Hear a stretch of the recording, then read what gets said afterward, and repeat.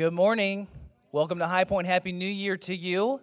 It's great to be here with you today. I know some of you we haven't had the chance to meet yet, but Merry belated Christmas, I guess, to you, and Happy New Year to you as well. It's a great day to be alive. It's a great day to be worshiping together. This is High Point Church. We have been here for a few years at this school. We're a younger church here in the Kennesaw area, and we're a part of a movement called Every Nation. And what you heard in some of the announcements, in case you didn't catch all of it, is that our global spiritual family is participating first week of the year. We do this every single year. All of our churches around the world, we participate by praying together for a week. And we fast together. And if you're like me, you may have grown up going to church. I never fasted a day in my life. I didn't know what on earth fasting was, even though Jesus talks about fasting, and he says things like, when you fast, with kind of this built-in assumption that we would just do this. And fasting is this moment where we would remind ourselves who's ultimately in control. And when Jesus, if you remember, when he's out and he's being tempted by Satan, he's reminding himself what he's truly hungry and thirsty for. He fasts. And Satan comes to him and says, hey, take this rock and turn it into some bread. And Jesus says, no. You got this all wrong. I'm hungry for the things of God. My paraphrase, okay? And what we want to do starting the year out right is set the temperature for what it looks like to be hungry for the things of God. And remind ourselves that what really satisfies us, yes, a good steak, I get it. Steak's good. We love it, right? Unless you're a vegetarian or whatever. But what really satisfies, the greatest need that you have is for Jesus Christ to fill your heart, to fill your soul. And so that's what we're beginning to do at the beginning of this year. Every single day, we'll have a prayer call. You can get all the information. If you text HP Info to 97,000, we'll get you all the information. You can participate on a 30-minute prayer call at 7:30 every morning this week. You can join us right back here Friday night at 7 o'clock. We're going to have a time of worship and prayer with each other. We're really just focusing our heart and emotions and everything we have on the year ahead for what God wants to do in us and through us. And on your way out today, there's a little prayer guide. I forgot to bring it up with me, but there's a little devotional that literally will guide you in reading the Bible and praying every single day this week. You can grab one on the way out if you haven't grabbed one already. Literally at First Impressions at our reception for guests, there's little baskets, and you'll see them around the church. Sound good? It's going to be a great week. God is doing extraordinary things in this church, and we're praying for him to continue doing extraordinary things through your life. God wants to do incredible things through your life. You need to believe that. You need to know that. You need to settle that in your heart and in your soul that you have a God in heaven who loves you in an unfathomable capacity. He loved you enough to send his son for you, and he has great plans for you and great purposes for you. We need his grace, his amazing grace, to really experience all that God has for us. What he wants to do in you, how he wants to transform you, how he wants to change you. You guys ready to get into the Bible this morning as we start the year off strong? Romans chapter 5. I'm going to forewarn you this morning, I'm coming with it today. So fasten your seatbelts. We are going to jump in because I believe that God truly has great things in store for our church. Romans chapter 5, the scriptures say this, verse 17. This is, by the way, the message, this verse is being preached all around the world in our Every Nation churches, whether that's Baghdad, whether that is in Paris, France, whether that's in Sydney, Australia.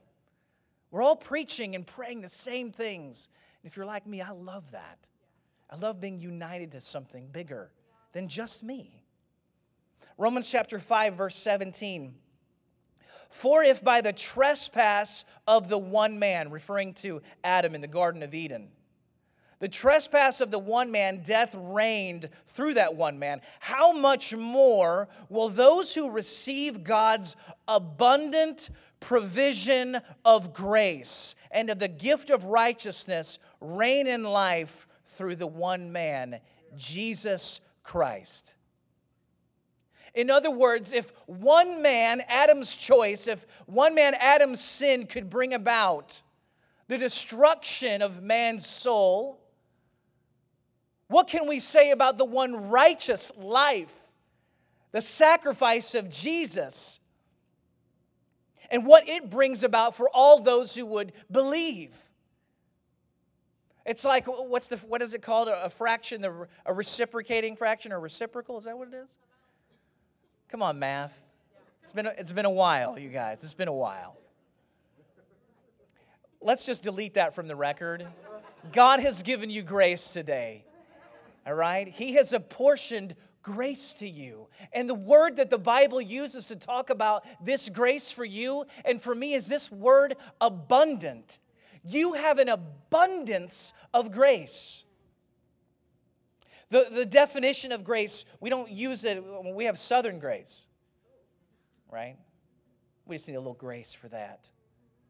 You pray and you say grace. Anybody grew up saying that? It's time to say grace. Well, what does that even mean?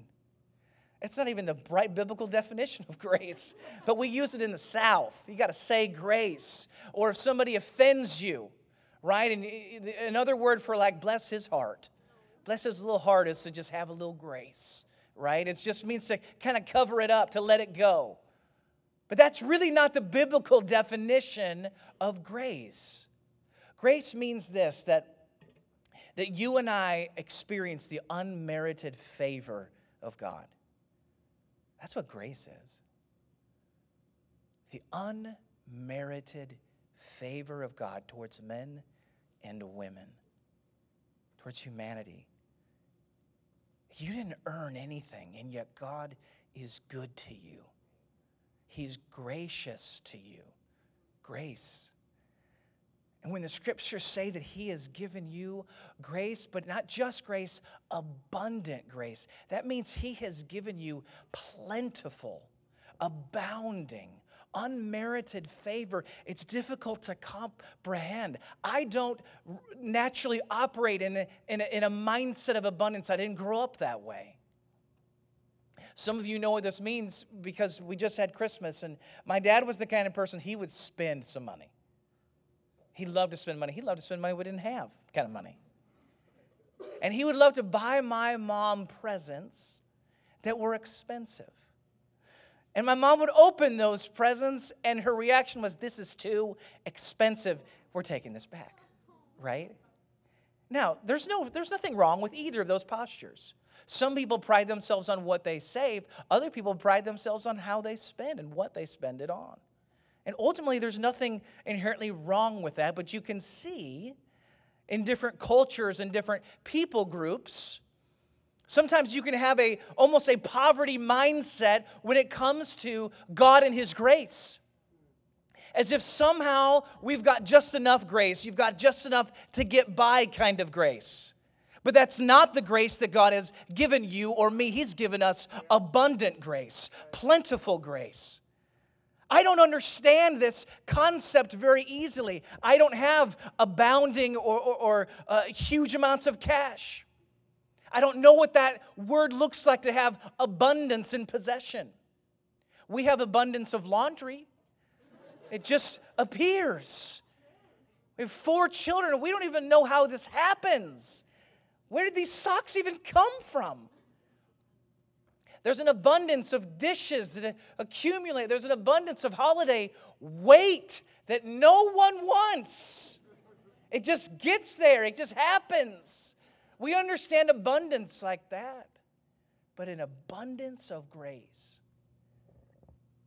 God's unmerited favor towards your life, that it would be more than you need, more than enough. It'd be overflowing. His goodness towards you. It'd be impossible to comprehend.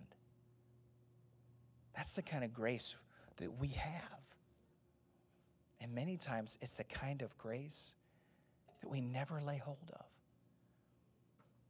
Because we think God is just kind of getting us through or getting us by. And He has more for you and more for me than that. And that's the kind of thing we can all say amen to. Amen. Amen. This idea of grace, this idea of amazing grace, it's not just a New Testament concept. Throughout the Bible, we see this word grace being used in God's relationship with His people. In fact, Noah, it says, Noah was a man who found favor in the eyes of the Lord, unmerited favor. Moses was someone, the Bible says, that found favor with God. And what did God do through Moses? He moved so powerfully through his life and in his life. In Exodus chapter 33, we see Moses meeting with God in the tent of meeting. Joshua was with him, sitting outside, and literally all of Israel would they would stand and they would begin to worship God when Moses would go to the tent of meeting. And the Bible says that Moses and God met with each other like a friend meets face to face. That's hard to imagine, isn't it? In 2020, there's a part of me that has reservation. Would I want that? Yes, I would, but that is a scary thing. This perfect and holy God, and yet He shows His loving kindness, and He shows His favor, His unmerited favor to Moses. And what's interesting is that God, if you recall from Exodus 33, He isn't going to go up with Israel. Israel is trying to get into the promised land, and God has kind of had it because they continue to sin against Him. And Moses has a conversation like he does with a friend. And he says, "How will anyone know that you are pleased with me and with your people unless you go with us?"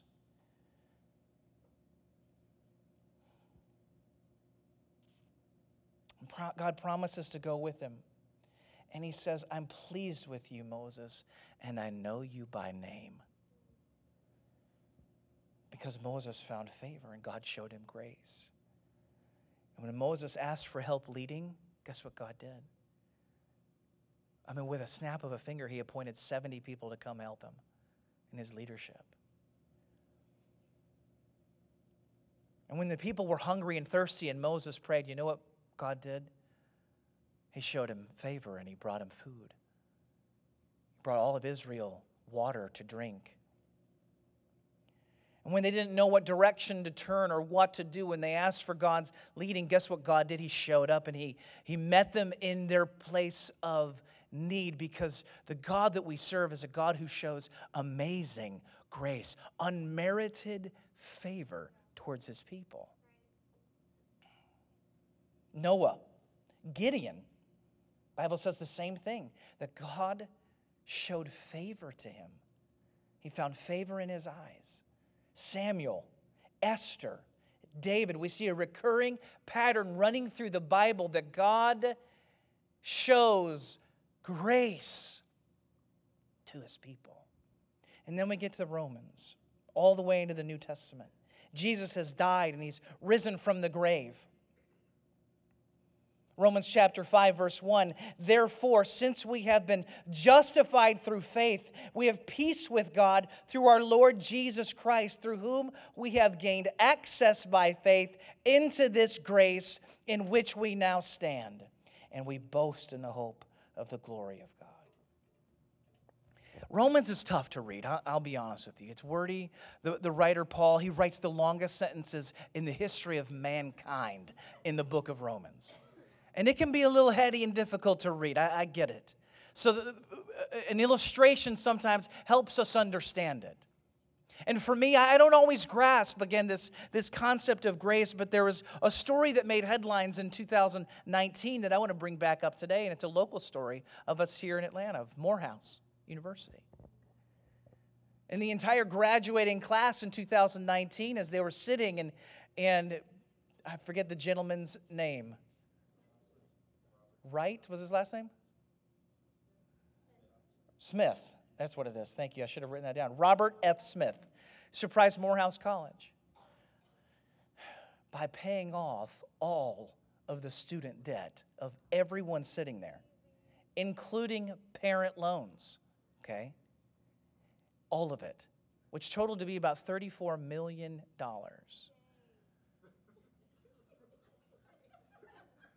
Anybody who has college debt is like, what the, and they want to, like, God, why not me? Why not now? But this is a great way of understanding abundant grace because this man is a billionaire. He has more money than most likely, not suggesting you couldn't, but most likely no one sitting here in this room has experienced that kind of wealth. And most of you sitting here have also experienced the weight of a debt that you know is going to take a very long time to pay.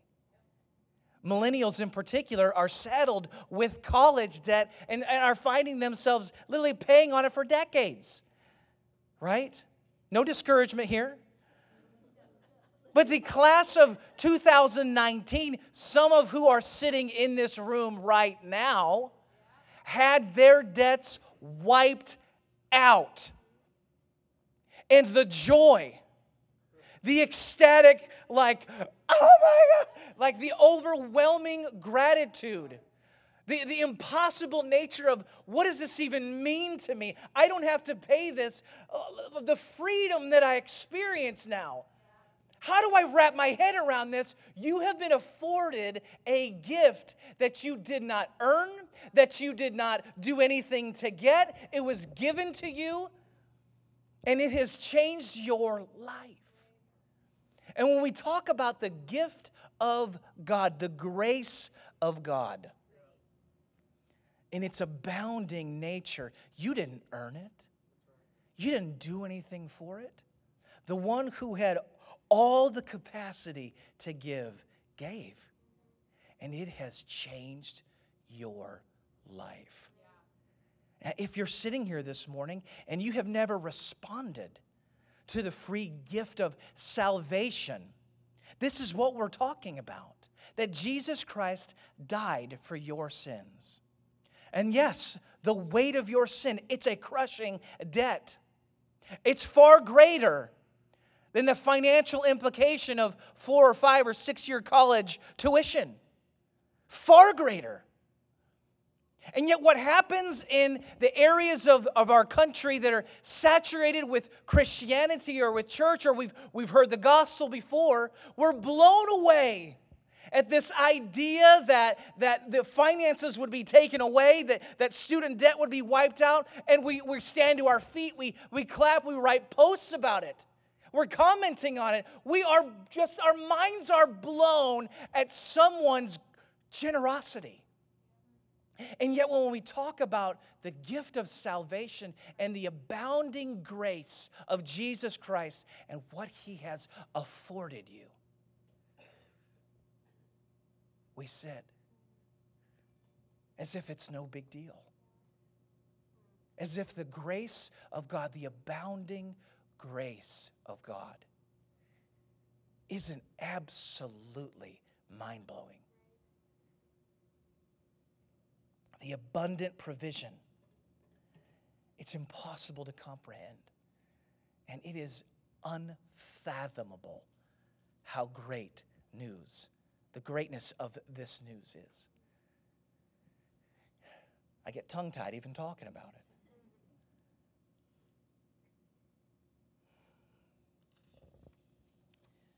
How has God shown us grace? Romans chapter 5, verse 6. We started off kind of with this idea of abundant grace, and now I'm backtracking. I'm going to bring us right back up to the same verse. Romans chapter 5, verse 6, the scriptures say that at just the right time, while we were still powerless, Christ died for the ungodly. Very rarely will anyone die for a righteous person, though for a good person, someone might possibly dare to die. But God demonstrates His own love for us in this: while we were still sinners, Christ died for us.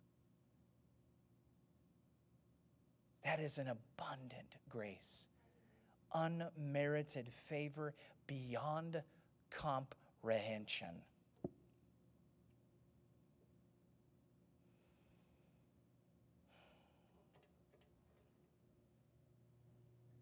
Debated whether to talk about this, but I'm going to. If you know me, the thought of a challenge just it excites me. So I'm just going to ramp it up a notch this morning.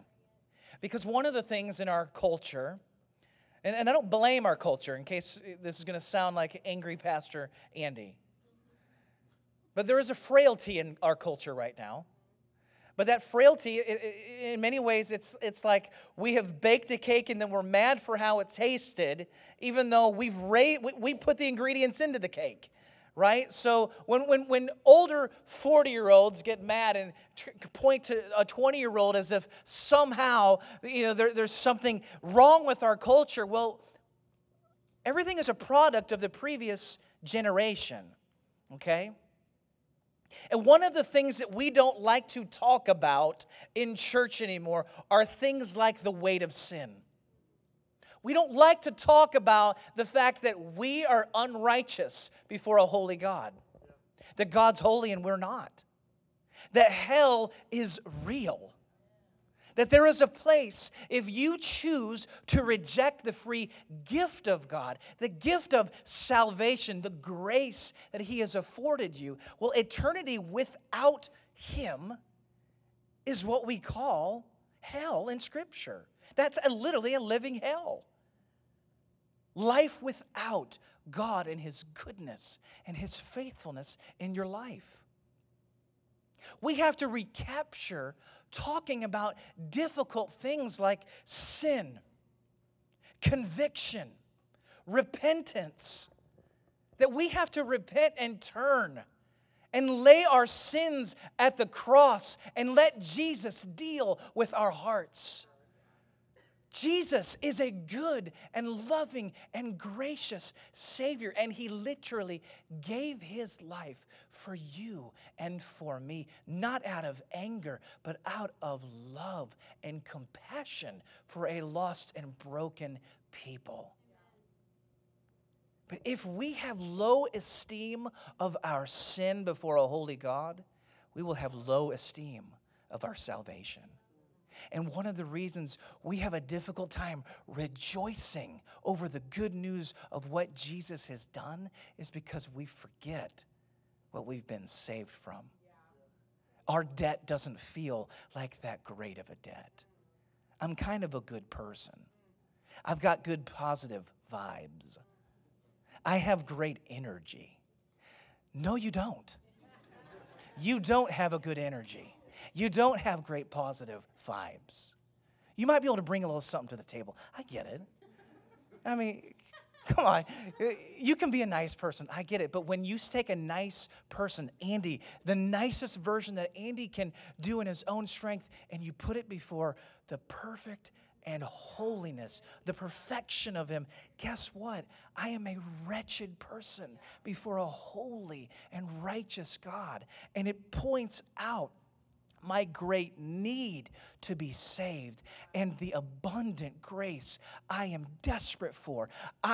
There's only one thing I can do, and that's have faith that God would give unmerited favor towards me. And the good news is that He has. You with me this morning? Verse 9, since we have now been justified by His blood, how much more shall we be saved from God's wrath through Him, through Jesus? For if while we were God's enemies, we were reconciled to Him through the death of His Son, how much more, having been reconciled, shall we be saved through His life? Not only is this so, but we boast in God through our Lord Jesus Christ, through whom we have now received reconciliation. Our sin is great, church. but His grace is greater. Oh, your sin is great, but your Jesus, oh, He's far greater. The Archbishop, that almost sounded like a cuss word that came out right there. The Archbishop of Canterbury in the year 1675 was acquainted with a very well-known actor at the time. His name was Mr. Butterton. This just sounds like it was made for Downton Abbey. Mr. Butterton. Archbishop of Canterbury asks Butterton, he says, "Pray inform me, Mr. Butterton, what is the reason your actors on stage can affect your congregations with speaking of things imaginary as if they were real, and people are moved to tears, while we in church speak of things real, which our congregations only receive as if they were imaginary?" It's convicting, isn't it? Do you really believe that Jesus Christ has died for you? Do you really believe that He has given you an abundance of grace? This gift is not like our trespass. For if the many died by the trespasses of the one man, how much more did God's grace and the gift that came by the grace of the one man, Jesus Christ, overflow to the many? Nor can the gift of God be compared with the result of one man's sin. The judgment followed one sin and brought condemnation, but the gift followed many trespasses and brought justification. For if by the trespass of the one man death reigned through that one man, how much more will those who receive God's abundant provision of grace and of the gift of righteousness reign in life through the one man, Jesus Christ? You see, this grace that Jesus has apportioned you, it isn't just the get by kind of grace. The scriptures say that you've been given an abundance, plentiful, unmerited favor, and it gives you the ability to reign in this life. Now, we're not talking about your life as best as you can imagine it. And if you can think it, you can have it. No, that isn't the gospel. But make no mistake about it, the implications of Jesus' grace for you are not just for the moment when you die and you meet God face to face. They're for here and now as well.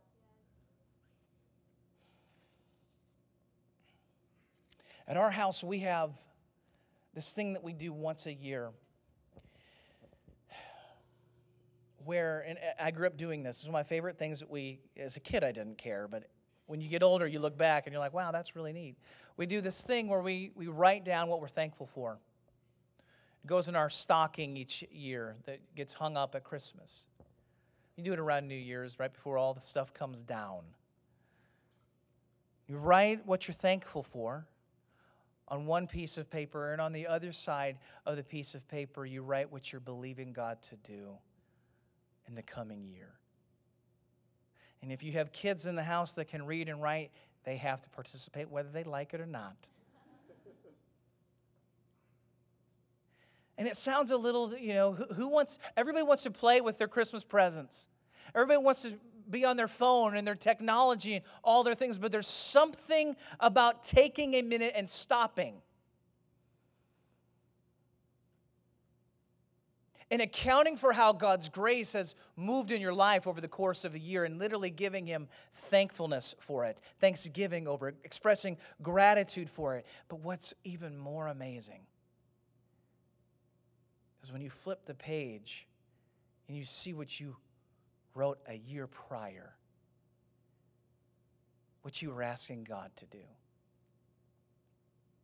Somehow we were missing 2018's the column on both sides, but I found 2017's.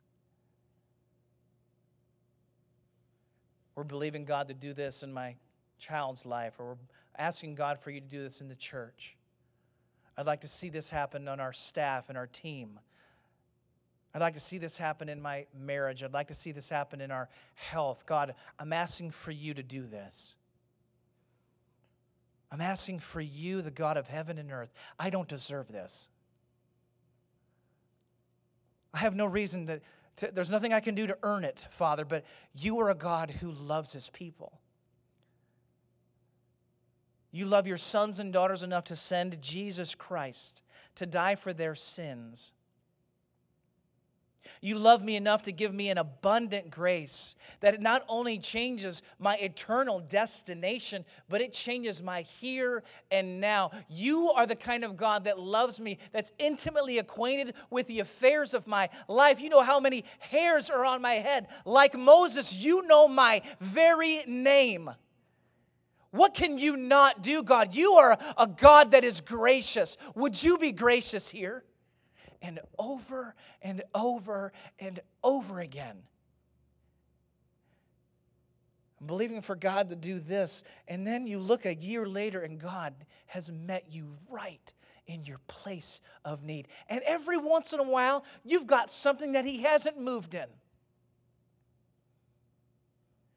And it's easy to then say, well, God's not real. Or his timing isn't great. Or why didn't you name it and claim it a little bit harder? And what we realize over time, over the things that God hasn't met us in the timeline that we so desired, that God is still gracious. And that he's still moving in ways that oftentimes are beyond my comprehension. And when God brings clarity to it a year later or 2 years later or 3 years later, it's amazing when the light bulb goes off and you see how God, even when he wasn't answering your prayers the way you wanted him to, was still gracious time and time and time again. See, he is a God who gives abundant grace, grace that you might know him and experience salvation. And also grace in that he will meet you in your place and hour of need. What do you need his abundant grace for? What are you asking for his favor in your life upon? God, I need you to heal me this year. I need you to help me forgive this year. I release this to you. God, would you extend grace to me? Lord, you know how much I've needed literally another job. Would you extend grace to me this year on it, Father? We're having difficult time paying our bills. We're having difficult time in our marriage. I'm having a difficult time with my child. I don't know what to do with my teenager. I don't know what to do with my parents, or I don't know how to function at school, or I don't know what to think or feel about myself, or this or that. God is a God who is gracious. And he gives abundant grace to you and to me. And consistently, time and time and time again, the God that we serve moves in such a way that is abundantly beyond what I could ask or imagine.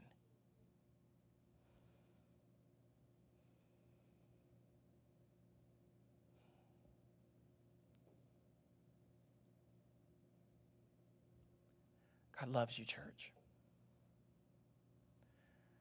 His love for you is truly unfathomable. So much so that he gives you grace. Abounding grace.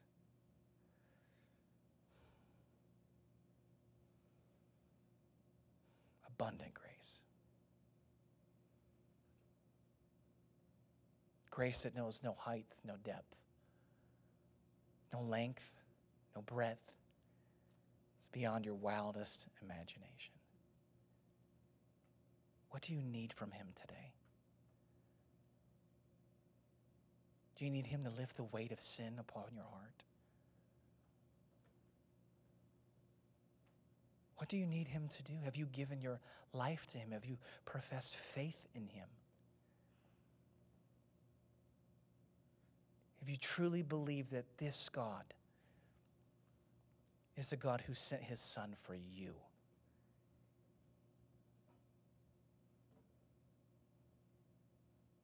Do you need him to heal this year, today, this week, this month? Do you need a breakthrough? What can God not do? And what can his grace not accomplish in your life? Father, we thank you.